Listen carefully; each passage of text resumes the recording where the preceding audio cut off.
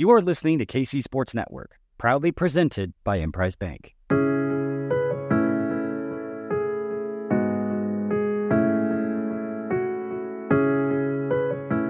Coming up, the latest episode of KCSN Update. What's up, Chiefs Kingdom? Welcome to this special episode of KCSN Update. I'm BJ Kissel, and we are hanging out with the lead NFL draft writer for Pro Football Focus and the host of the NFL Stock Exchange, along with his co-host Connor Rogers, talking to Trevor Sikkema from PFF. Trevor, it's been a little bit. You're back by popular demand. We had so many people reach out like, you know what? We need to get Trevor back on here consistently. So you're welcome, everybody who is listening that reached out, and really appreciated your last appearance. Well, that's good. I'm glad that my mom has created enough burner accounts to flood y'all's YouTube comments and replies. No, I appreciate everybody's said some kind words about liking when I get to link up with BJ. Anytime I feel like he gets to come on the show, we have a great football conversation that I enjoy just as much as hopefully y'all enjoy as well. So anytime, BJ, it's always great to be back. Awesome, man. Well, obviously, Chiefs have a big one. It's one of the premier matchups on the NFL regular season schedule, and it just happens to be in Frankfurt, Germany, which is kind of surprising in and of itself. As a non-Chiefs fan, just as an NFL, obviously, insider, analyst, all the things that you do covering the NFL, is it surprising to you that we have a marquee matchup like this in Germany? Because most time it's not two of the best teams in the AFC that one of these could likely be representing the AFC. Yeah, and it feels like this is the direction the NFL has been going, right? I think for a long time, certainly when the Jacksonville Jaguars were a lot worse than they are now, pre-Trevor Lawrence days, it felt like it was like, games in England? I guess it's going to be the Jags versus whoever else is bad in the NFL. And they put a lot of those not desirable, I should say, matchups over in London. And it feels like every single year, not only are we getting more games overseas,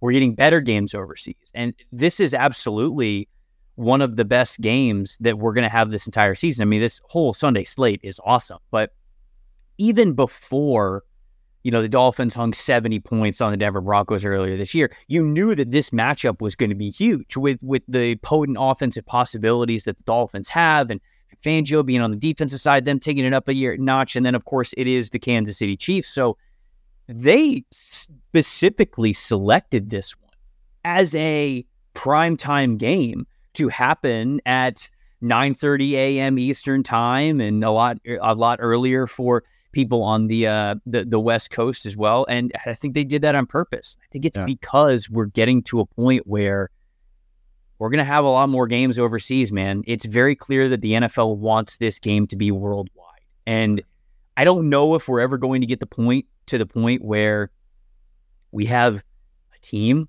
over in Europe, or hell, even like a whole division, right? I've thought about that too before. Like if they were to expand the NFL from 4 different divisions in each conference, instead you go 5, and 4 of those teams might be over in Europe and the other 4 might be back in the States. You basically would create a scheduling opportunity to where a team could basically like have a European trip where they're not going back and forth. It's almost like, you're going over to Europe and you're playing all of the teams over in this division or the schedule.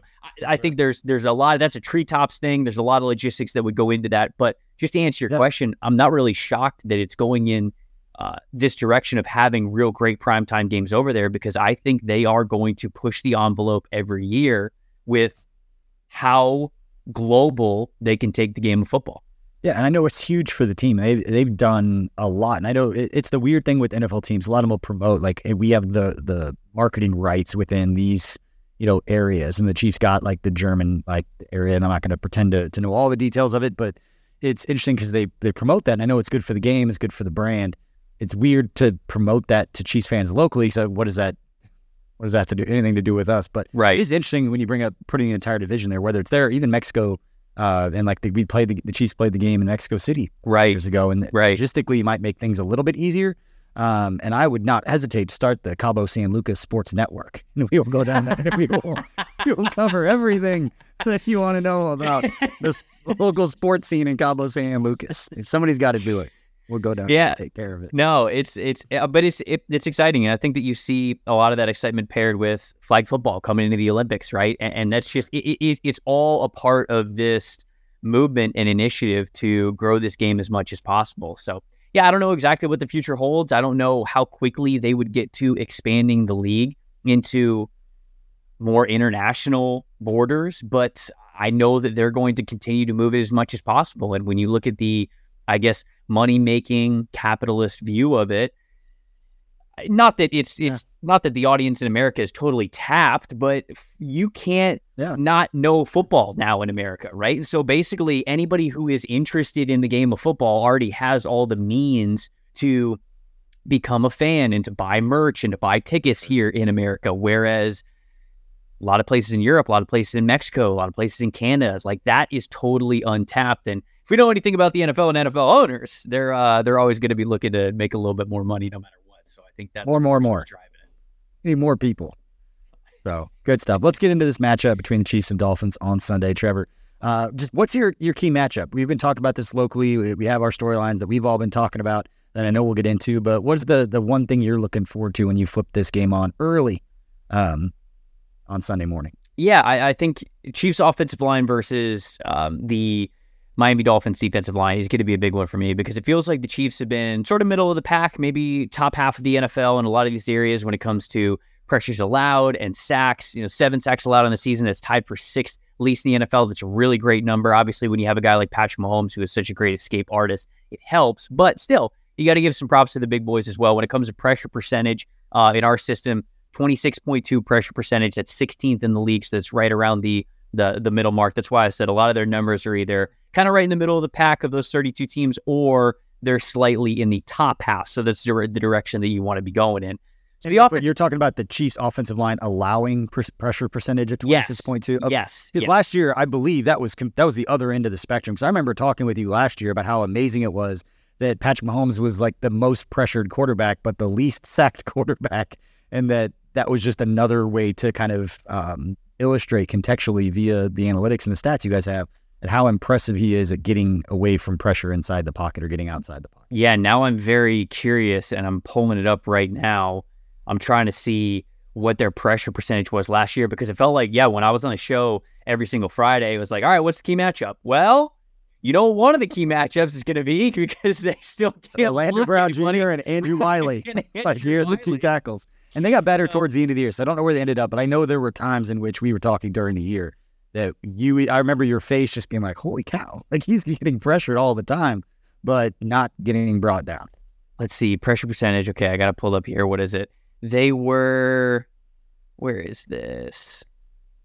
Oh, so they ended the year actually right around the same, like 26 or 24%.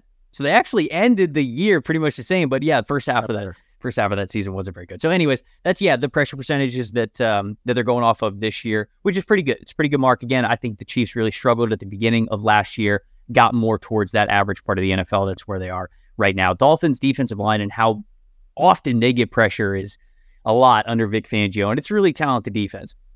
They got 26 sacks as a team. That's third most in the NFL. They have a pass rush win percentage of 46.9 as a team. That's 7th in the NFL. And then their 162 total pressures is 6th in the NFL. So they are top 10 in every single category, and they're top 3 in total sacks. So this is a group that not only gets pressures consistently, but also finishes in the backfield. And I think there's a big difference when you talk about going up against Patrick Mahomes is you can find a lot of teams that get a ton of pressure. Well, Patrick Mahomes deals with pressure all the time. He escapes it all the time, and he's phenomenal under pressure. That's how he's been his entire career. The teams that can really, I think, put the Chiefs behind the 8 ball, or at least make things more difficult than they are against other opponents, is when you finish in the backfield. And not every team that's great at pressure has those guys that win quickly enough to truly finish the play in the backfield, get a tackle for loss, get a sack. And I think the Dolphins have that group of players. They play with so much team speed. We talk about the team speed on the offensive side of the ball, but defensive team speed, it's there as well. It's a total team philosophy, and you're definitely seeing that this year. I think an added point of all of this is Jalen Ramsey. Obviously, he gets the interception in his first game back with him being healthy, but I looked at Ramsey and the addition to him on this defense as a true chess piece. I'm very curious to see how Vic Fangio deploys him this week, because you've got a lot of other players in Miami's secondary that could occupy the outside corner spot, the slot corner spot, the two deep safety spots where there's strong safety or free safety, whatever. And you could almost use Jalen Ramsey however it is most advantageous for you week in and week out, which is when we talk about chess pieces, like that's a queen, like that is an unbelievable luxury that you have as one of the best secondary players, to kind of like give him that freedom to use his instincts in the right way. So how they are getting pressure on the pocket, how often they are, how quickly they are against the Chiefs, I think will go a long way into where you might see Jalen Ramsey lined up as the game goes on. So my matchup to watch for is definitely the Chiefs offensive line versus a stout and fast Dolphins defensive line, and just overall pressure unit. But then the side story of that is how that allows them to use Jalen Ramsey in coverage, to be more of a spy, to have more of a one-on-one responsibility, whatever it's going to be.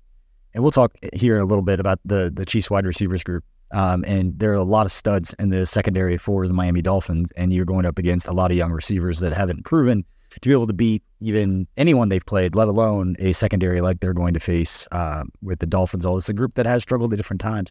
One of the conversations, and I know some of the storylines coming out, is every once in a while we see an Andy Reid game where he does actually rely on the running. He just, we're going to go out and run the football in this game. And I'm curious if this might be one of those matchups with Isaiah Pacheco, which would put even more on the offensive line against the Chiefs offensive line against the Dolphins defensive line, like you just mentioned. So interesting stuff there. Now let's flip to the other side of the ball. I know a lot of Chiefs fans, obviously the conversation about Tyreek Hill, him leaving here, especially with the struggles the Chiefs have had with the young wide receivers so far this season, in the passing game and the deep passing game, not being there the same way. But at least for me personally, I don't feel like enough conversation for myself has been about this Dolphins running game and the success that they've had, and how much maybe bigger of an impact that could have than necessarily the one player in Tyreek Hill. You absolutely have to account for. He's going to run through bracket coverage. He can do all those things that we already know about. But it's the Dolphins running game that really has been probably the reason that they've been as explosive and as successful as they've been. Yeah, facing the Dolphins every week is kind of like, all right, Hill's going to get his. We just got to make sure that the other guys around him, don't beat us too bad. And the run game has been extremely impressive for the Miami Dolphins. Their investment into athleticism has shown out in a major way. We at PFF, and a lot of people out there, we're not the only ones who do this, but we always prioritize the offensive line when it comes to run games, because offensive line often matters most to rushing production. And it is incredible how dominant the Dolphins ball carriers have been at those individual statistics that you can somewhat separate from the offensive line, okay? Rush grade, they are first as a team in the NFL. Yards after contact, which of course take a little bit of the offensive line out of it because you're getting contact. It's not like you're rushing clean from a good block. You have to take contact. Rush yards after contact, they are first in the NFL. And then missed tackles forced, which is simply a ball carrier being a playmaker. That doesn't necessarily have to do much with the offensive line. That is another individual statistic, also first. So they are first in rush grade, first in yards after contact, first in missed tackles forced as a team. Their offensive line is actually only the 23rd highest graded run blocking unit in the NFL right now. So it's not like the Dolphins offensive line has just been so dominant and that's why Miami has a great run game. It's truly the athletes that they are throwing the ball to in the backfield that are being able to be very, very effective. Obviously, losing Devon Achane has been a big blow for them as a major playmaker, but what Raheem Mostert has been is just absolutely astounding. I mean, his rushing grade is about as high as it can get this far into a season. He has been unbelievable. The Dolphins offensive line, it looks like they're going to get Teron Armstead back, who is their best offensive lineman, no question about it. It looks like Connor Williams is going to be able to give it a go, who is their second highest graded offensive lineman. They're going to be out Robert Hunt, who would be their third highest graded offensive lineman, but certainly having those two guys ahead of him makes a big difference. And with that being the case, I think that what you said is correct. The Chiefs have to focus in on that. They have to be big on it because they're going to make plays in the passing game. It's just the way the Miami Dolphins are. It's hard to expect that you're going to pitch a shutout against the guys like Jalen Waddle, guys like Tyreek Hill, with Tua Tagovailoa throwing them the football. But if you can contain them in the run game, it makes it certainly easier to keep up with them on the scoreboard. I think that missed tackles in the run game is going to be really, really key. You cannot, when you have the opportunity to go get these guys and get them on the ground, when you got them between the shoulders, bring them down. Do not let them do what they have done so many times already this season, which is force those missed tackles. Chiefs, they're bottom half of the NFL in missed tackles that they have this year against the run. So it has to be one of their better days that they have had so far this season. They've got to make sure that they are not letting missed tackles turn 2 or 3 yard runs into 9, 10, 11, 12, whatever it is, yard runs. And so that is, it seems like a very simple way to view going up against another team, but the Dolphins athletes specifically make it paramount that you are fundamental in how you are set up in run defense and how you are tackling.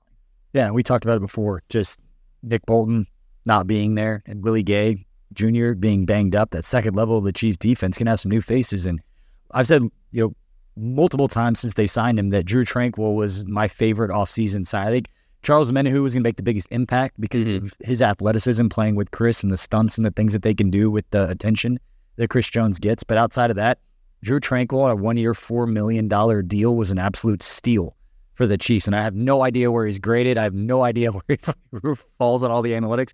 I got to say that guy's made enough plays and showed the kind of athleticism the Chiefs had been missing at that linebacker spot, in my opinion, making the kind of plays. I'm not comparing him as a player. He's not Derek Johnson, but you've got a guy that can sort through the trash and make a tackle out near the line, out near like the sideline, chasing down some of those outside zones where he can get out there and make the play.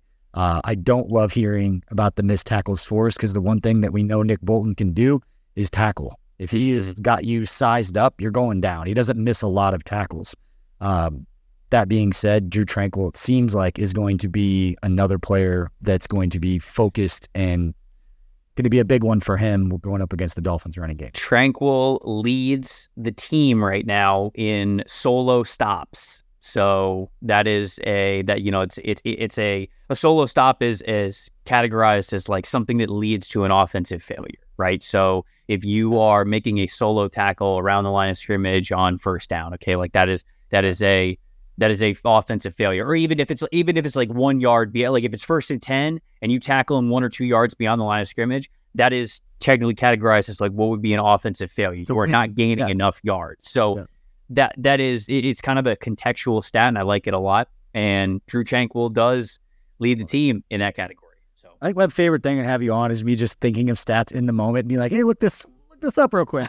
What do we got here? It's good for me because it's training. This is still only my 3rd year with PFF, and I'm trying to make sure I'm good. Like, oh, he's saying this? Okay, these are the filters that I can put up, and I can actually answer that question live on the show.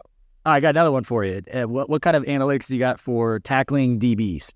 I want to know where Trent McDuffie ranks as a cornerback with his tackling.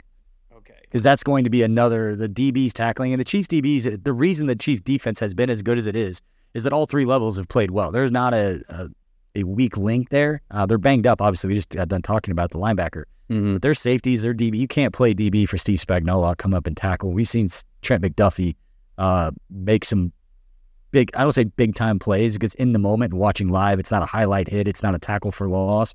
Yeah. There are times where he is saving a lot of yardage by getting off blocks and making tackles on backs out on the outside. Yeah. So Trent McDuffie leads all cornerbacks on the Chiefs with 18 solo stops on the team. God, that actually might be second on the team to Drew Tranquill. He has an 11% missed tackle percentage, which might seem high to people out there. It's not really that high, especially when you look at how it's only a 4% when it's versus a pass. So, if he's somebody who they're doing a swing pass to the outside, or there's somebody who's coming out his way, basically any sort of situation where the other team says, hey, we're going to dare your corner to go tackle us. I think that he's been really stout in that regard. So he's got 2 tackles for loss or tackles for no gain this season. And like I said, those 18 solo stops, that is by far the most of anybody at the cornerback position for the Chiefs. All right. I love to hear all of that. And we're going to take a quick break right now. We'll come back with Trevor Sikkema and get his thoughts on this matchup and on the storyline that has been taking over locally, and that is the Chiefs' young wide receivers. We'll be right back. Thanks for listening to KC Sports Network. Make sure you download our new app. Find it on the App Store or Google Play. Just search KC Sports Network.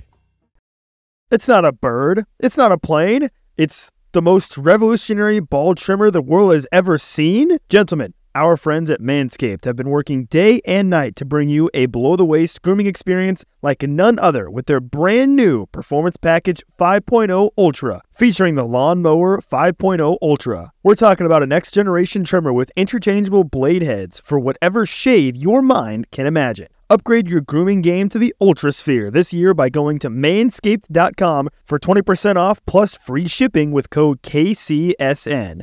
High tech for low places with Manscaped. This show is sponsored by BetterHelp. Do you look forward to the holidays? Maybe you struggle with the seasonal blues as days start to get colder and shorter here in Kansas City. And this time of year can be a lot, and it's natural to feel some sadness or some anxiety about it. But I think something new and positive to your life can counteract some of those feelings. Therapy can be a bright spot amid all of the stress and change, something to look forward to make you feel grounded, and to give you the tools to manage everything that's going on. It's a helpful learning positive coping skills and how to set boundaries that empowers you to be the best version of yourself as well. And it isn't just for people who've experienced major trauma. If you're thinking of starting therapy, give BetterHelp a try. It's entirely online, designed to be convenient, flexible, and suited to your schedule. Just fill out a brief questionnaire to get matched with a licensed therapist and switch therapists anytime for no additional charge. Find your bright spot this season with BetterHelp. Visit BetterHelp.com/KCSN to get 10% off your first month. That's BetterHelp, HELP.com/KCSN. We're driven by the search for better. But when it comes to hiring, the best way to search for a candidate isn't to search at all. Don't search, match with Indeed. Indeed is your matching and hiring platform with over 350 million global monthly visitors, according to Indeed data, and a matching engine that helps you find quality candidates fast. Leveraging over 140 million qualifications and preferences every day, Indeed's matching engine is constantly learning from your preferences. Join more than 3.5 million businesses worldwide that use Indeed to hire great talent fast. And listeners of this show will get a $75 sponsored job credit to get your jobs more visibility at Indeed.com/Blue Wire. Just go to Indeed.com/Blue Wire right now and support our show by saying you heard about Indeed on this podcast. Indeed.com/Blue Wire. Terms and conditions apply. Need to hire? You need Indeed. All right, welcome back to this special episode of KCSN Update. I'm BJ Kissel, and we are hanging out with Pro Football Focus's Trevor Sikkema. He is the lead NFL draft writer and the host of the NFL Stock Exchange podcast alongside Connor Rogers. Trevor, we just got done talking about a lot of storylines going into this game. We haven't talked about the one that has been dominating here locally, and that is the Chiefs' young wide receivers and just the Chiefs' passing game outside of Travis Kelce.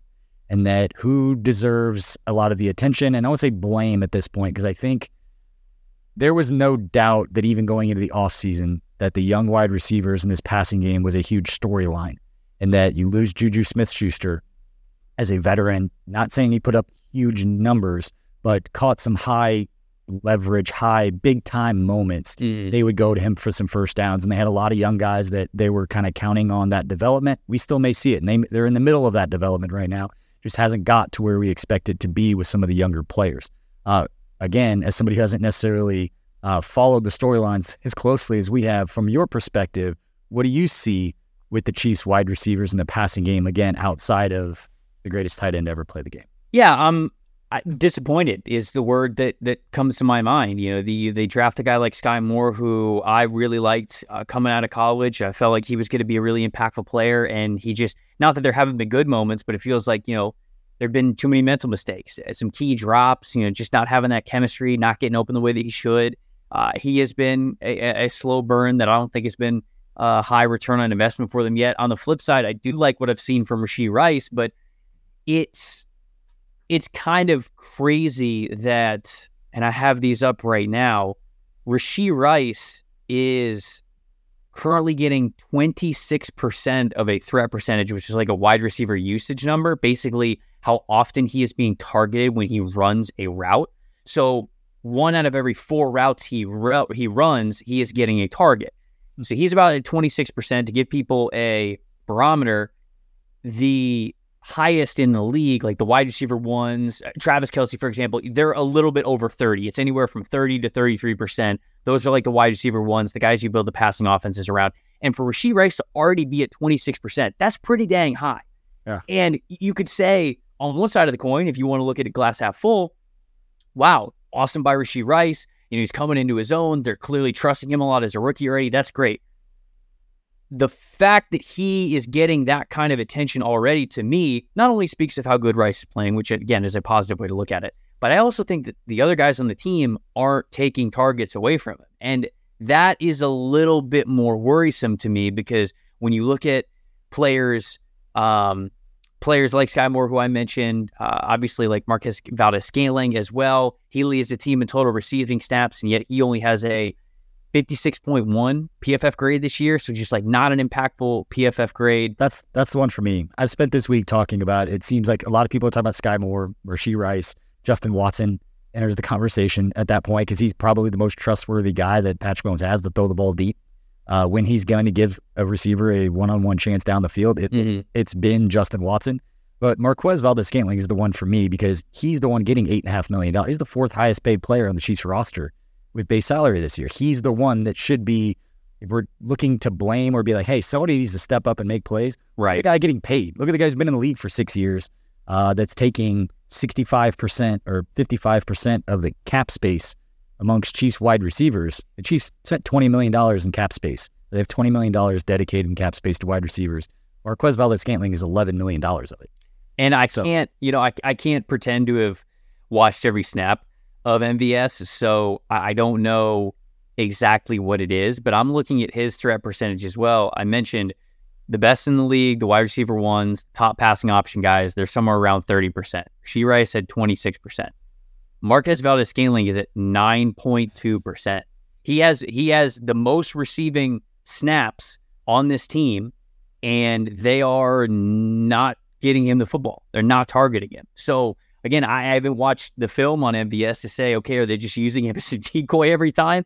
Is he not getting off press coverage? Is he not getting that separation? Because no matter what it is, you got to be getting more than 9.2% of the looks thrown your way. So, and that is another one that is definitely worrisome. I'm curious, did you expect them to be more of buyers at the receiver position at the deadline with so many different kind of wide receivers that were, I guess, not really that available, but at least in the conversation?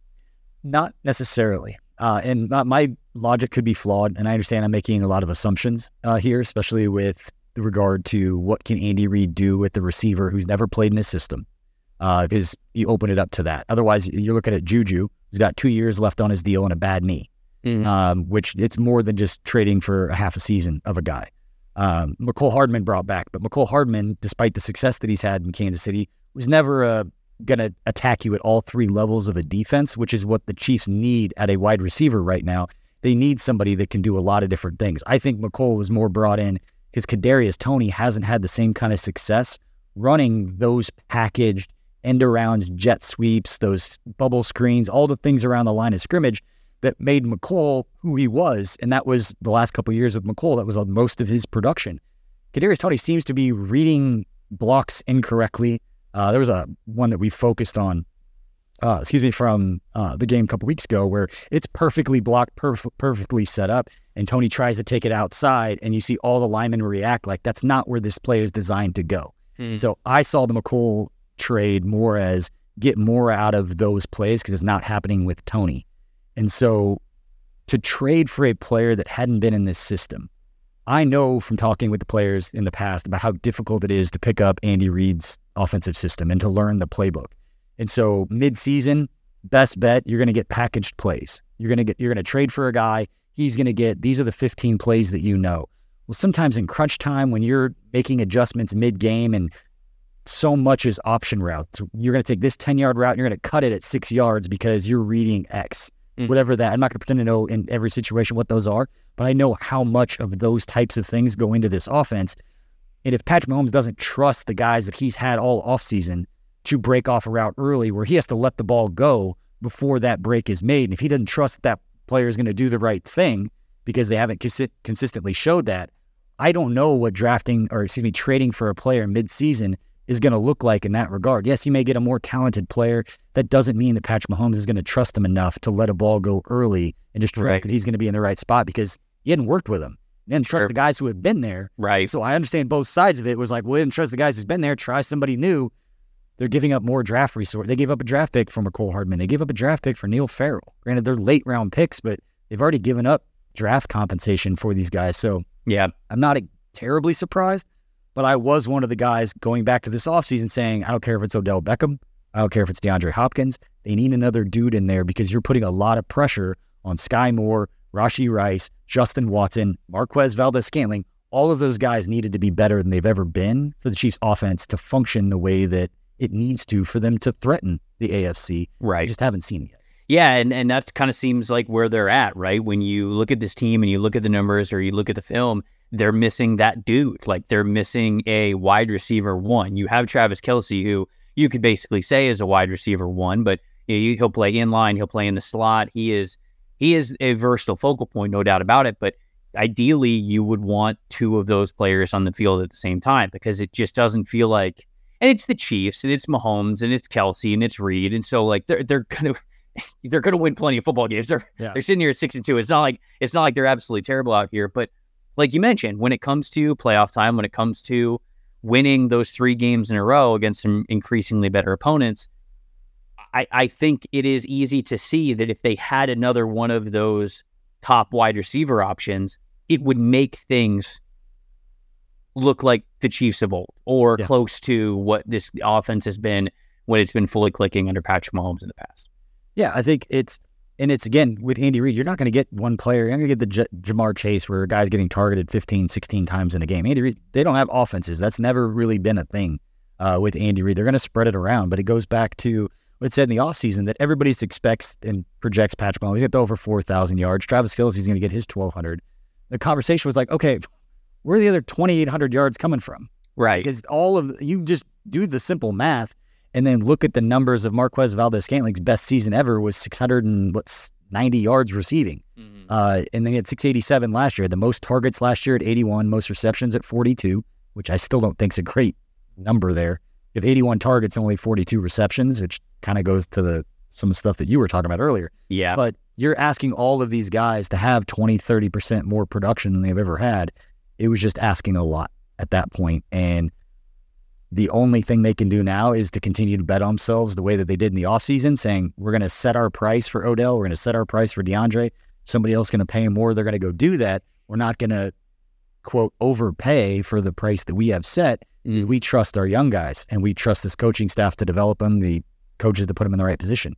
This is kind of hey, we got to see it now. It's been half a season and it quite hasn't clicked the way that we've expected it to. And it's been frustrating to watch. And to your point, yes, they're still 6-2, and there's a faction of fan base saying, why are you guys complaining? They're 6-2, they're still really good. You're making it sound like they're bad. Difference is because we know how much better they are than what they're playing. Mm-hmm. Like, we know that they can do this. We've seen it before. Right. Then it's starting to turn into, well, where does the criticism to Patrick Mahomes come? Right. Like, where it's everybody, but we've seen enough from Patrick Mahomes to know what it looks like when he trusts guys and those guys go out and make plays, and that's not happening. Yep.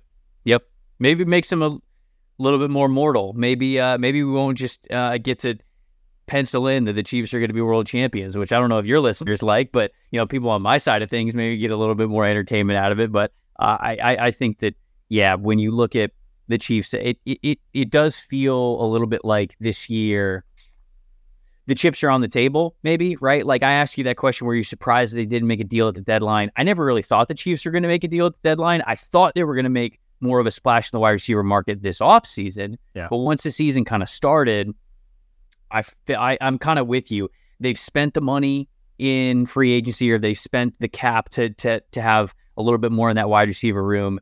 They make a move and they trade a draft pick for McCole Hardman. It's almost like, hey, this is the hand that we were dealt this season. Our bet is on the table right now, and we're kind of like, our cards are on the table right now. So that feels like where it's at, and they just got to play better. Yeah, it could be similar to the way that we've described, and see if you can follow my thought process here, but we talk about Steve Spagnuolo's defenses, like, never judge a Steve Spagnuolo defense before Halloween. That was always the thing. The first few weeks, he's always just throwing a lot of stuff at them, seeing what they're good at. and then they're always much better down the stretch. That's going back to when he was head coach of the St. Louis Rams. It's been a thing for him, and he's even talked about it. Maybe it's something similar with the offense. With Andy Reid and a bunch of young receivers, they've been trying a lot of things, trying to run the offense the way that they've done it before. And if at some point, Andy Reid will pivot and just change what they're doing and be more specific to game plan in a different kind of way. And I think that there's a lot that could be about that. I don't think Andy Reid is going to keep banging his head against the wall if things continue to not work. Mm-hmm. But as they're 6-2 and as they're continuing to win and develop, he's going to try to bring them along. But at some point, he's going to pivot. And he's obviously smart. He's one of the best offensive coaches in NFL history. He'll have an answer for what they're doing. At what point do we see that kind of pivot with what they're doing as a concession of, okay, they're not going to get to where we want, but we still have talent. We still have Patrick Mahomes. We can still figure out a way to move the ball and be successful. Right. No, it makes sense. It makes sense. I think a lot of people don't realize how much the NFL season is full of seasons, I guess, like, for lack of a better word, right? Like, it's just everyone has the ups and downs. It's a roller coaster, and it is all about hitting your stride in the middle of December. That's what it is. Yeah.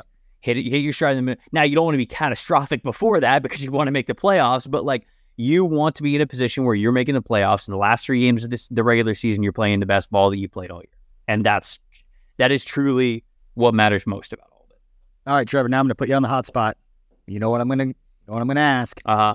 What do you think is going to happen? And I'll help you out here in case you're nervous here on this dominant Chiefs channel.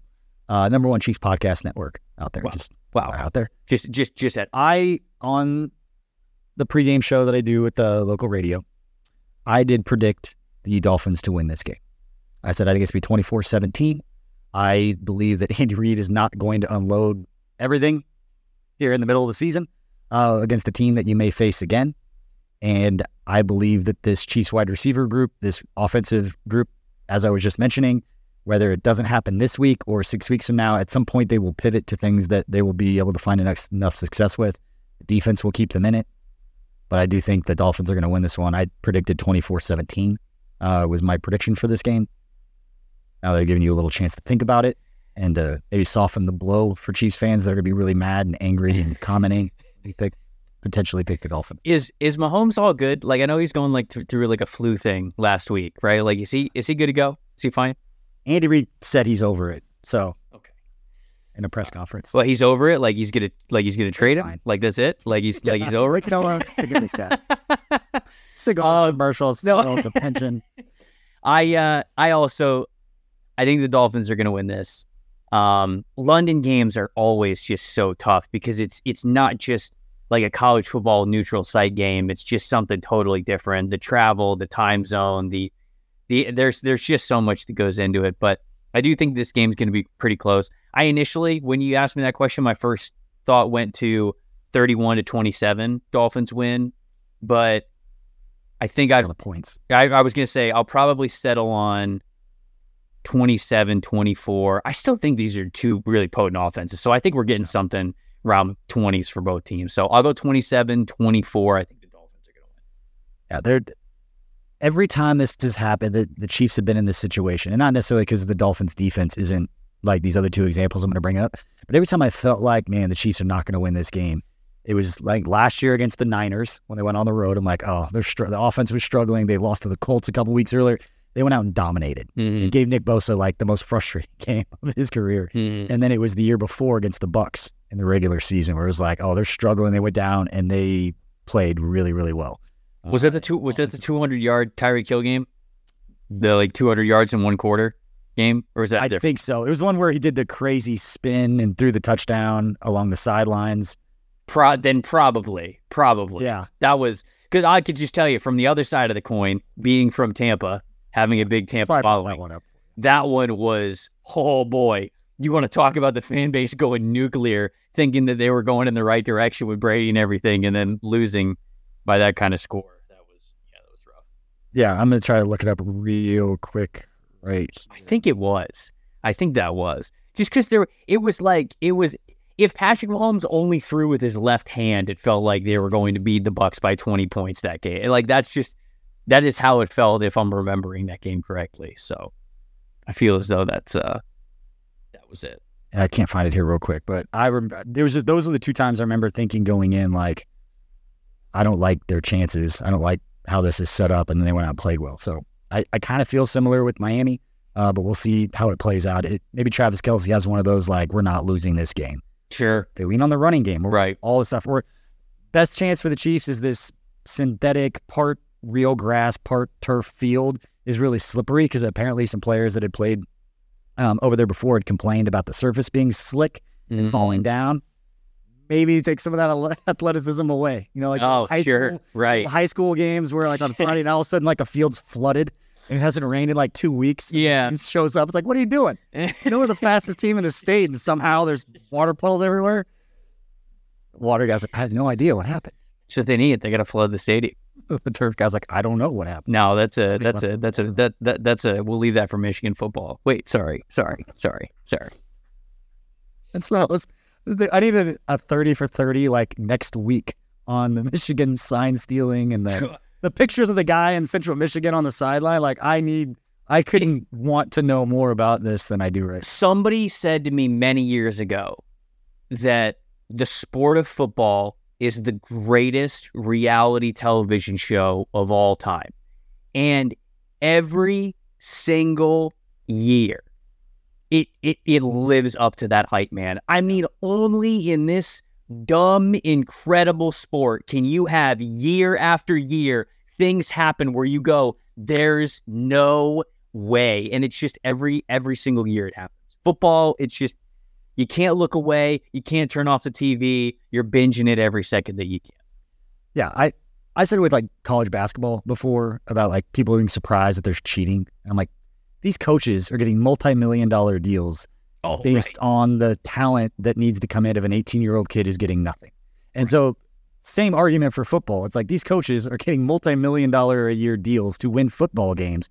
Do we really think that they won't go outside the lines, putting people on sidelines, stealing signs, all this to try and win football games? Because if they don't win, if everybody's cheating, and I'm not saying they are, but just for the sake of the argument, everybody's doing it and you don't, you're going to put yourself back, and then that's affecting your family, your ability to provide with the profession that you've chosen.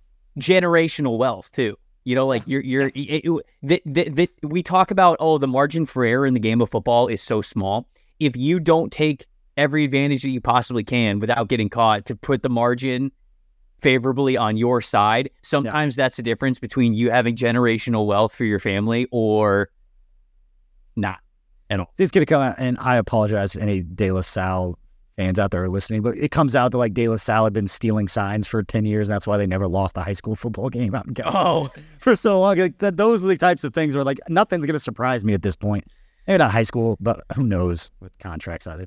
Greatest reality TV show of all time, man. Yeah, it's amazing. All right, that's a whole different conversation. That's a June podcast. Yeah, it is. So, Trevor, man, we appreciate your time. We appreciate everybody for listening. We'll have 5 things to watch coming up as well. There's another podcast you can listen to as a game preview going into the Sunday game, 8:30 kickoff here at Central Standard Time between the Chiefs and the Dolphins. Trevor, man, we appreciate it. Make sure you check out his stuff, especially as we get close to the NFL draft, but you can also check out his podcast, the NFL Stock Exchange, at Pro Football Focus alongside Connor Rogers. Man, Trevor, always a pleasure.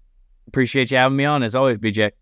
All right, we'll see you guys. Thanks for listening. If you're a woman over 40 dealing with hot flashes, insomnia, brain fog, moodiness, or weight gain, you don't have to accept it as just another part of aging. The experts at MIDI Health know all these symptoms can be connected to the hormonal changes of menopause. And MIDI can help with safe, effective, FDA-approved solutions covered by insurance. 91% of MIDI patients get relief from symptoms within just 2 months. Book your virtual visit today at joinmidi.com.